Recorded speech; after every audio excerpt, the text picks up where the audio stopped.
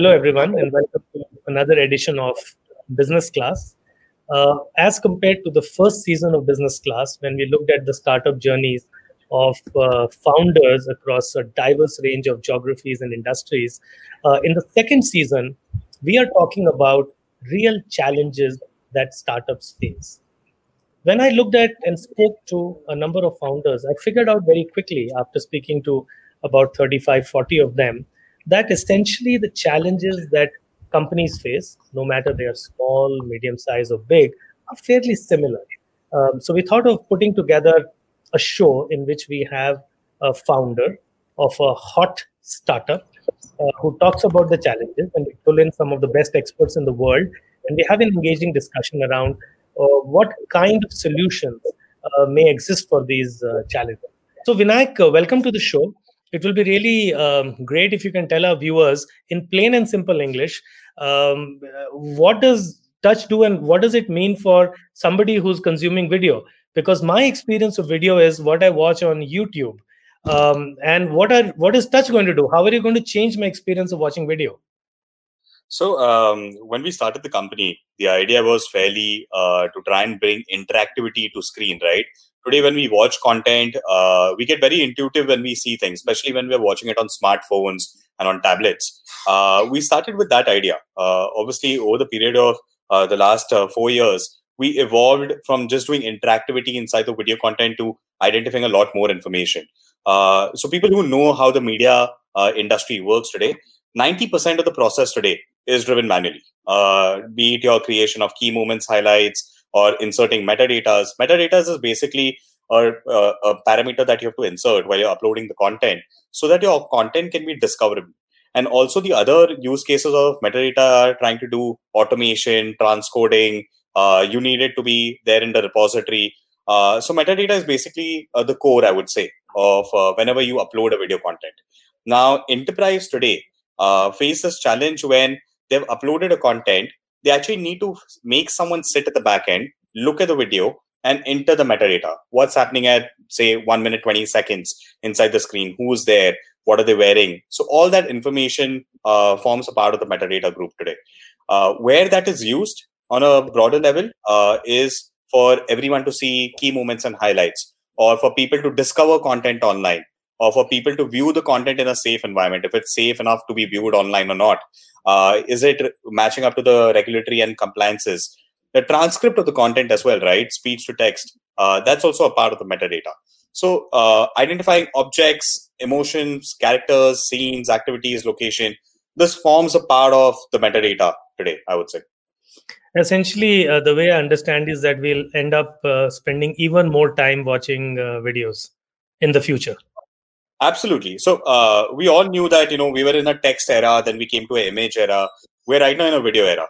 The video era from here is just going to keep growing because there's no other format of consumption of content. And around content, there's going to be a lot of sub-parameters, interactivity, your VR, AR, bunch of other things are going to keep coming up. So video is something that we all are going to keep consuming. And that's why you see most of the companies today adopting to a video first strategy. And I think, video is going to be the future for every single company, be it in the marketing initiatives or in their growth initiatives. So Vinayak, do you think it's possible, or is it science fiction that, if I'm watching a cool video and I see this jacket that this hero is wearing and I click on that and I can buy exactly the same thing? Is that something that your technology is going to enable? Oh, we already enable that. So we already enable it on the back end for a lot of companies. So that they can identify and do a lot of interactivity on the content. So this is not something like it's a 2030 technology. This is a 2020 technology. This is there right now in the market. People are using it. We have an application that people actively install and try and scan products inside the video content. We give our services on the B2B side to our clients where they can make their content interactive and connect it to an e-commerce store as well. So this is not something that I would say is going to happen in future. This is no science fiction. This is happening today as we speak right now. Vinayak, digressing for just like 10 seconds. Today, I think one of the biggest challenges of video is, especially in current affairs and news, you don't even know if it's true or not, if it is actively spreading misinformation. Does your technology do anything to cater to this huge global problem? In fact, the world is being called a post-truth world. We don't even know what is true anymore. See, what happens today is, and we all are aware of this, especially in India, a lot of things are driven by sentiment, right? So what we consume is also driven by sentiment. And basically, in a space where your maximum ad revenues are eaten up digitally by the likes of Google and Facebook, companies that are there on your AWODs have to kind of figure out something or the other to keep driving those TRPs. Now, obviously, there's a certain spec of news that people like to elaborate more. And like we call it in India, right? Adding a little bit of extra spice to that news brings in flavor that will keep it going. So that's going to continue happening to a point of detecting if the fake news is there or not in terms of the actual factuals. We do that. We have a deepfake that we have currently developed that we currently do. And we kind of help companies understand what is it that is exactly there in that particular parameter.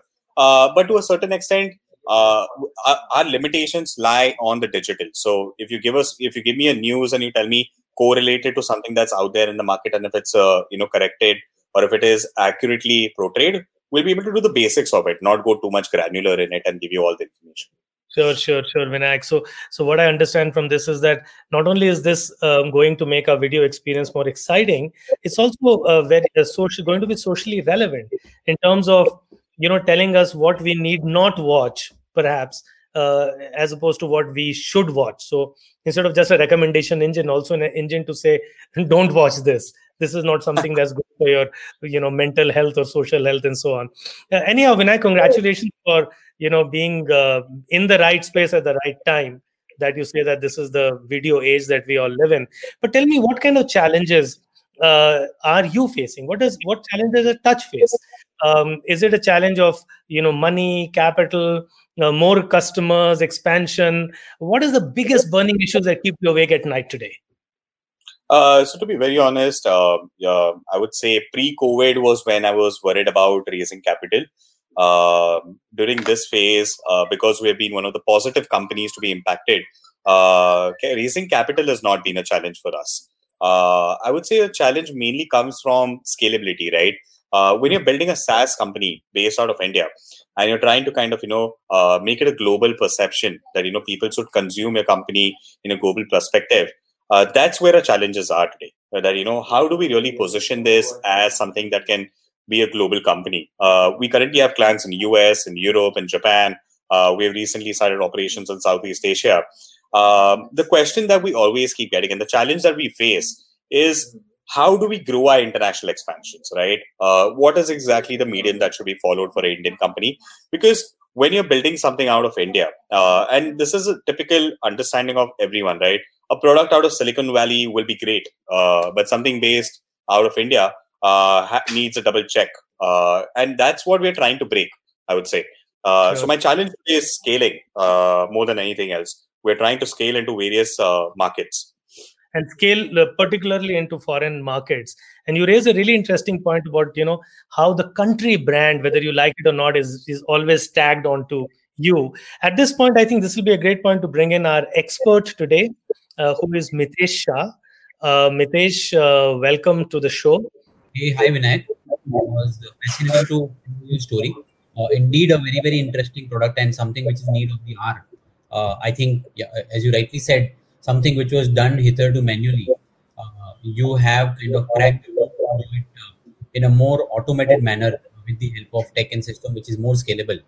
And with the growth of all these content platforms now, I think it's something which is really that the content players can use in abundance, and add to that the ability to drive sales or commerce through that really adds up, to the entire story. I can think of many more use cases. I'm sure you would have already realized that. Speaking about this particular problem statement that we're talking about, going global, I think a lot of business have that aspiration. I have seen that and now with Bookmyshow, and also with some of our other companies, which have expanded very well domestically and then look at going global, IPV as well. Three main important things that one should keep in mind. One, understand the local dynamics better, understand the landscape there, what sort of a market it is, what is the overall market size. And when I say that, understand, this is not with the help of some PowerPoint presentation or some market research data, but specific to the use case that we are catering to, or specific to the set of customers that we want to target. What is the depth in the market? What is the current level of sophistication in that market? And what's the therefore the target audience market or target geography that you want to cater to? It will be the first important step. And for that, I think a Reiki is something which is more important, with some proof of concept, some pilot with some client. I think that can be very, very helpful. Second thing, which is obviously understanding the statutory landscape over there. What sort of a corporate structure you need, what sort of a cap table that you need over there, how will the funding get routed over there, do we need a separate entity over there, how will the transfer pricing work from India to there, what is the payment gateway mechanism over there, what is the landscape overall for the economy over there in terms of payment which the customers are using, or even in a B2B sort of a play that you are into, what are the other corporates using, and that can kind of define the overall business model that you want to build over there, right? So this is something which is very, very important when you look at creating value outside India. The statutory and the taxation landscape study, that's very, very important, because by the time you're there, the business starts and it starts growing. It may be a little too late to kind of focus on these things. It's very important that these are kept into mind when you think about it only at the inception stage. And third, and the most important thing for me, is to understand the competitive landscape. Very, very important to focus on this aspect, because while the market may be robust, the landscape may be great, but if it's a fiercely competitive market, because I mean, of course, you'll understand, Vinayak, and all of us do, is that in terms of early stage investment, India is still nascent. Economies like US, China, even for that matter, Australia, and all have progressed far more ahead, where even the seed rounds happen in millions of dollars, right? Here we are talking about seed rounds with 200K, 300K, 500K, where the seed rounds are also very, very heavy. And obviously, the cost of operating across these countries also is very, very high. So accordingly, the entire scale of economy actually takes a shift, which needs to be kept in mind while you're planning business operation in these countries. And that's where I think the competitive landscape study becomes important. What sort of pricing the competitors are charging, what sort of markets they are operating into, what is the stickiness for these customers, right? What are the pros and cons, how is the UI, UX? And that can kind of help you decide a unique penetration strategy as well as positioning for yourself when you're targeting these markets, and make you kind of build a sustainable business model where if you have to raise capital in India and fund the global expansion, it might be a little bit expensive. So whether there will be corresponding amount of revenue that will come from these markets, or you'll have to rely only on India revenue, these things also need to be kept in mind. So I believe these are the three most important things that come to my mind when you talk about global expansion. Of course, there are a lot many other factors in softer aspects like team building, culture building, right, and timing, the overall financial metrics, numbers, funding. But I believe at the inception stage, at the stage where we are, or where Touch is, these are the three most important things that I will advise you to keep in mind. Mitesh, thank you. I think it almost reads like a 101 on things to look out for when you're trying to do something outside of India. But Vinayak, I'd like to ask you a more sort of fundamental question. That is, when you think about the world today, clearly from a perspective of your product, the world is a unified space. If there is a customer who's created their videos using your technology, that video can be distributed across the world as if there were no boundaries, political boundaries. But when it comes to your customers and your ability to sell to them, clearly Mitesh mentioned, I would say in a very articulate manner, that you need to look at the regulatory aspect and the compliance aspect and the taxation aspect and so on. There is a notion, age-old notion rather, that says that the production or the product that you make should be located closer to where your consumers are. So when you were thinking of starting off in India, what was your driving factor? Was it the fact that, if you're going to make this in India, it's going to cost you like an order less to produce that product? Or did you think about India being your big market going forward? Is your product positioned at emerging markets? And just want to understand the thinking of the founding team. So when we started off, obviously, we were slightly different from where we are today in our journey, right? We started off keeping India as a market, and we understood that the opportunity in the video space back in 2016 when we had started off was just evolving. So we realized that there's so much amount of growth that can be captured in India. When we did that pivots in between, when we went on more to a business-focused, market, we started realizing that yes, India has a certain amount of market, but the foreign markets are going to be dominating the Indian market in this segment specifically. So I would say that's happened along the journey. That's not something that we had thought through, or we imagined it to happen, or we had kind of researched upon. As we grew, and we took one step at a time, right? We started off in India. The first of the few clients that we got were Indian companies. So the idea was try and kind of establish a product here, try and see how it grows, and then scale it slowly to foreign markets. And I would say that's been the entire area how we have kind of grown. We didn't envision ourselves to kind of look at clients in Europe or in US or in Japan. But here we are today. We have clients in these countries. We see a lot of growth opportunities there as well. And we feel that, probably international scale has much more value add in terms of the overall business. The crux of the videos, right? Let's take videos for an entire broader conversation here.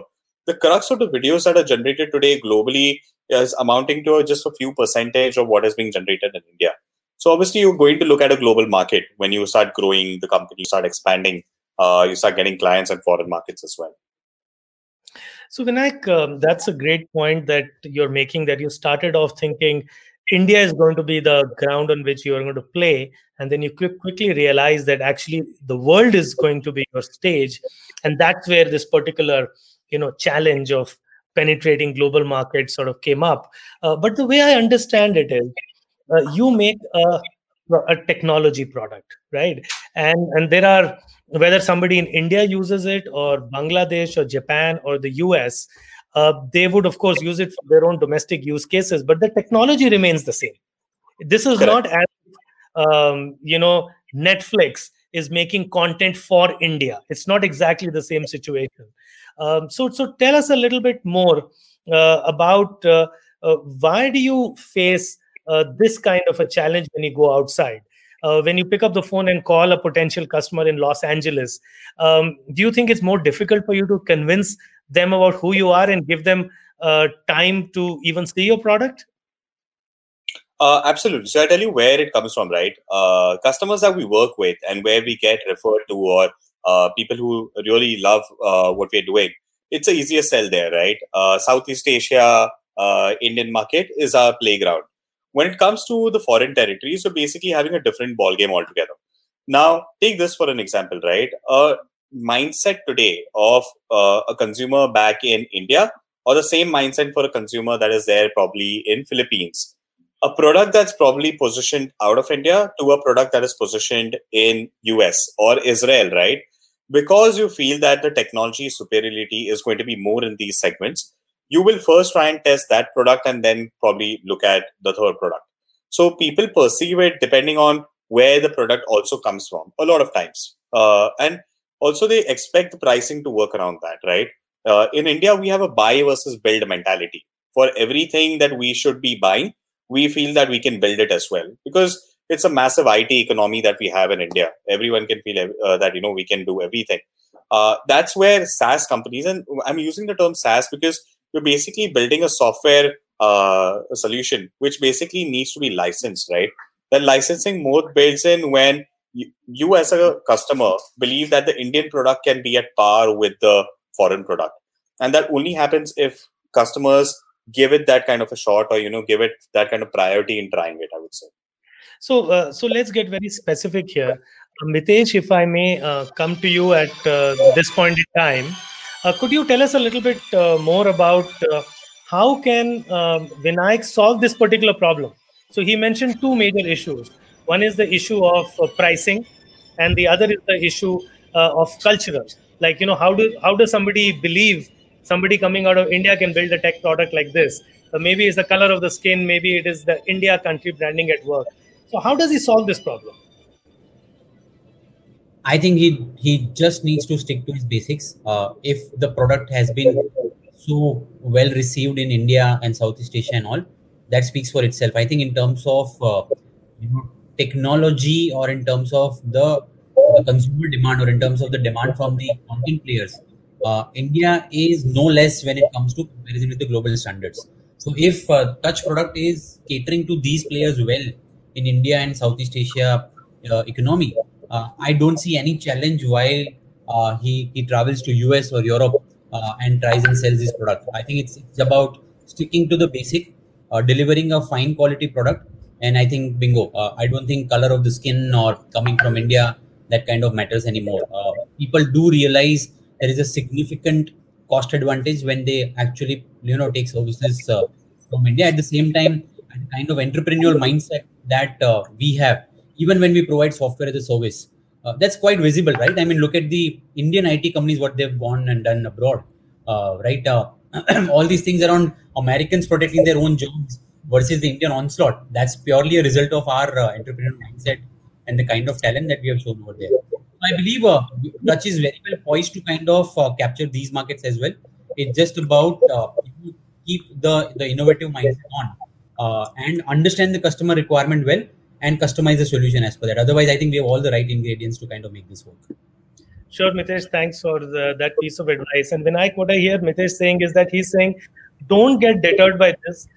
Yes, there is a challenge, but just stick on to your guns and have this bulldozer mentality that I'm not going to give up, which essentially means that you have to try harder than your competitor who's already based out in the US and doesn't face some of these challenges of having to prove their worth or prove their company's worth to a foreign buyer, which essentially means two things for you. One is that it may take you longer to penetrate those markets. And number two, your budgets for sales and marketing are probably going to be higher than your sort of US domestic competitors. And thirdly, a very interesting point that Mitesh raised, and I want to get your response on it. He's saying everybody knows that Indian products are going to be more inexpensive, right? So do you think that because our country brand is that of the fact that, Indian talent is cheaper, people are eventually going to beat you down in price and force you to provide a more inexpensive solutions, even though you're as good in terms of quality as anybody else? See, I would say that's basically, again, right, a thought process and a mindset that's there in the international market. Or people thinking that, you're built out of India, the cost of building must be less, so the pricing should be less. And it goes back to my original problem statement, right, of the positioning becomes very important. Because that is the mindset. No matter what you do today, people expect the product to be slightly cheaper than what it is there in the competitive market on a global scale. And you try to kind of, early days win customers by having a competitive pricing enough in that segment. But I would say it's slowly changing as well, where customers do realize the value output. But still, it's a long way to go. I would say the perception building and the change of perception needs to happen for that to really inculcate for a lot of companies in India. So Vinayak, tell our viewers, what are the different solutions that you have toyed with? Having a foreign branch office, hiring just taking example of the US, hiring a foreigner to be your sales head, or doing something else. It would be very interesting to know what you tried, what worked, and what didn't work. So definitely what we're trying right now is to set up a small sales team in US, right? To cater to the foreign market. It becomes easier in terms of the time zone.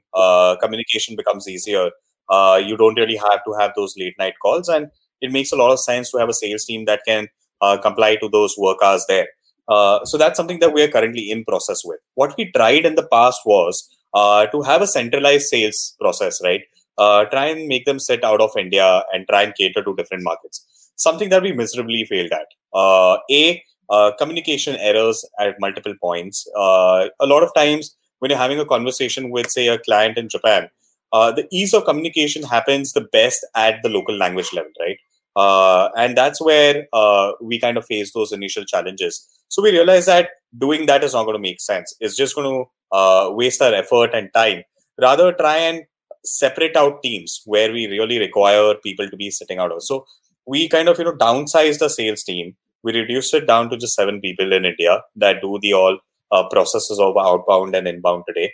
And we have started now setting up a very small sales team in US to cater to the entire US market.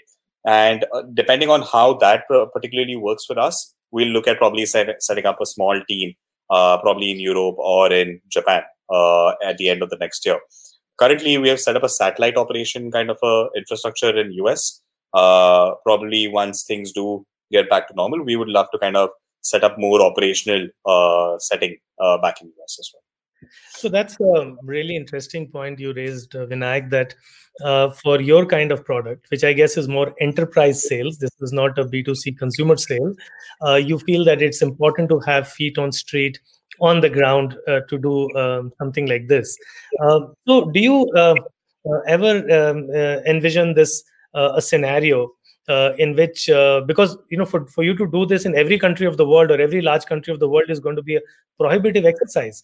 What do you think are the lessons that can be learned from some of the large technology biggies in the world, the likes of Google and Accenture and Microsoft, who have gone out and established globally very, very robust businesses? Do you think that there are some lessons that can be learned from their international expansion strategies and applied to young startups like yours? I wouldn't say that it applies to us, because the scales are very different, right? Tomorrow, if Google decides to set up operations, say in Bangladesh, they wouldn't go there with a base minimal capital and say, I'm going to set up operations and say $500K or $1 million. They would go all out, right? They would set up an operation, they would set up an office, they hire a team. Years of research goes into it before they really expand. So for us to replicate something what probably the likes of Google or Accenture, Infosys does around the world wouldn't be the right approach. A right approach for startups would definitely be to try and understand, with the money that you have, what is it that is necessary and what market will really add to that. So say if I spend say $100,000 in US, is that $100,000 giving me say $1 million back in revenue, right? It has to be kind of contracted with those kind of answers to questions that you will have. If you don't have the answers, setting up operations just for the sake of it might not be the right approach, because you'll burn through the cash. When you're doing operations in India, you can do a lot of cost optimization. Labor is cheap. You can save a lot of money here and there. But when you do the same thing back in US, labor is not cheap in US. Everyone has to realize that. So with that, less capital means that it needs to yield results. Otherwise, at the end of the day, you're going to burn through the capital that you have very quickly. And that can be detrimental for companies, especially startups of our sizes. So, Vinayak, if somebody is right now ideating, thinking of the company that he's going to start, what kind of insights that you can give from your own experience with Toch? Should they, for example, have a US front end, assuming US is their main customer, and then have a back end operation in India? Would that have helped in your particular situation? I wouldn't say, right. Like I said, we understood that with our journey while we were growing. What is necessary, where we have to be positioned, where we have to be structured. All of that are questions that get answered, at least for us, while we were growing.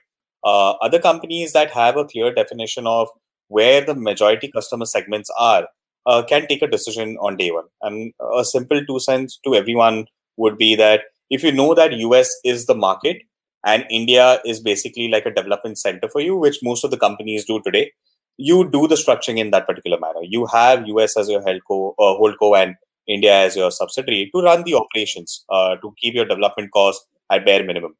But if it's otherwise around, right? If you know that India will also be a significant market for you, then it all depends on how you're positioning it. It depends how comfortable you are running operations in India and scaling into US.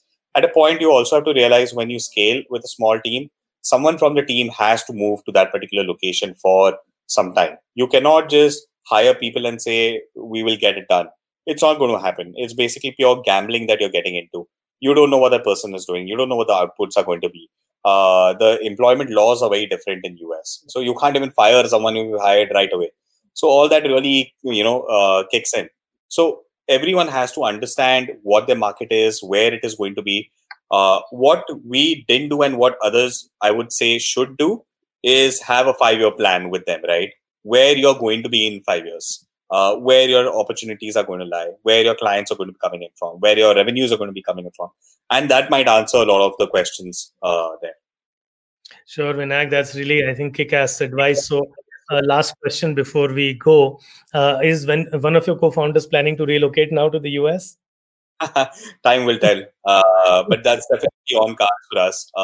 That once things do go back to normal, we do intend to have someone on ground from the team there to try and run operations. We are very confident about the US market, and we are very also actively looking at having our team there. Obviously, the development will continue from India and should continue. Is my strong feeling that we save a lot of money. But what is necessary and what needs to be done will be done probably towards Q2 of next year. And finally, Vinayak, we really wish you well in actually sort of breaking down this notion that the challenge that you are facing today, that a company coming out of India has to work harder and run harder and probably sell themselves a little cheaper. So maybe the success of Touch can also go a long way. And every little success coming out of India matters. So wish you all the best in ensuring that you sort of break this cultural and glass ceiling out there. Thank you so much for joining us on the show. And a big shout out and thanks to Mitesh as well for giving his expert advice. Thank you. Thanks, Shantanu. It was a pleasure. Thank you.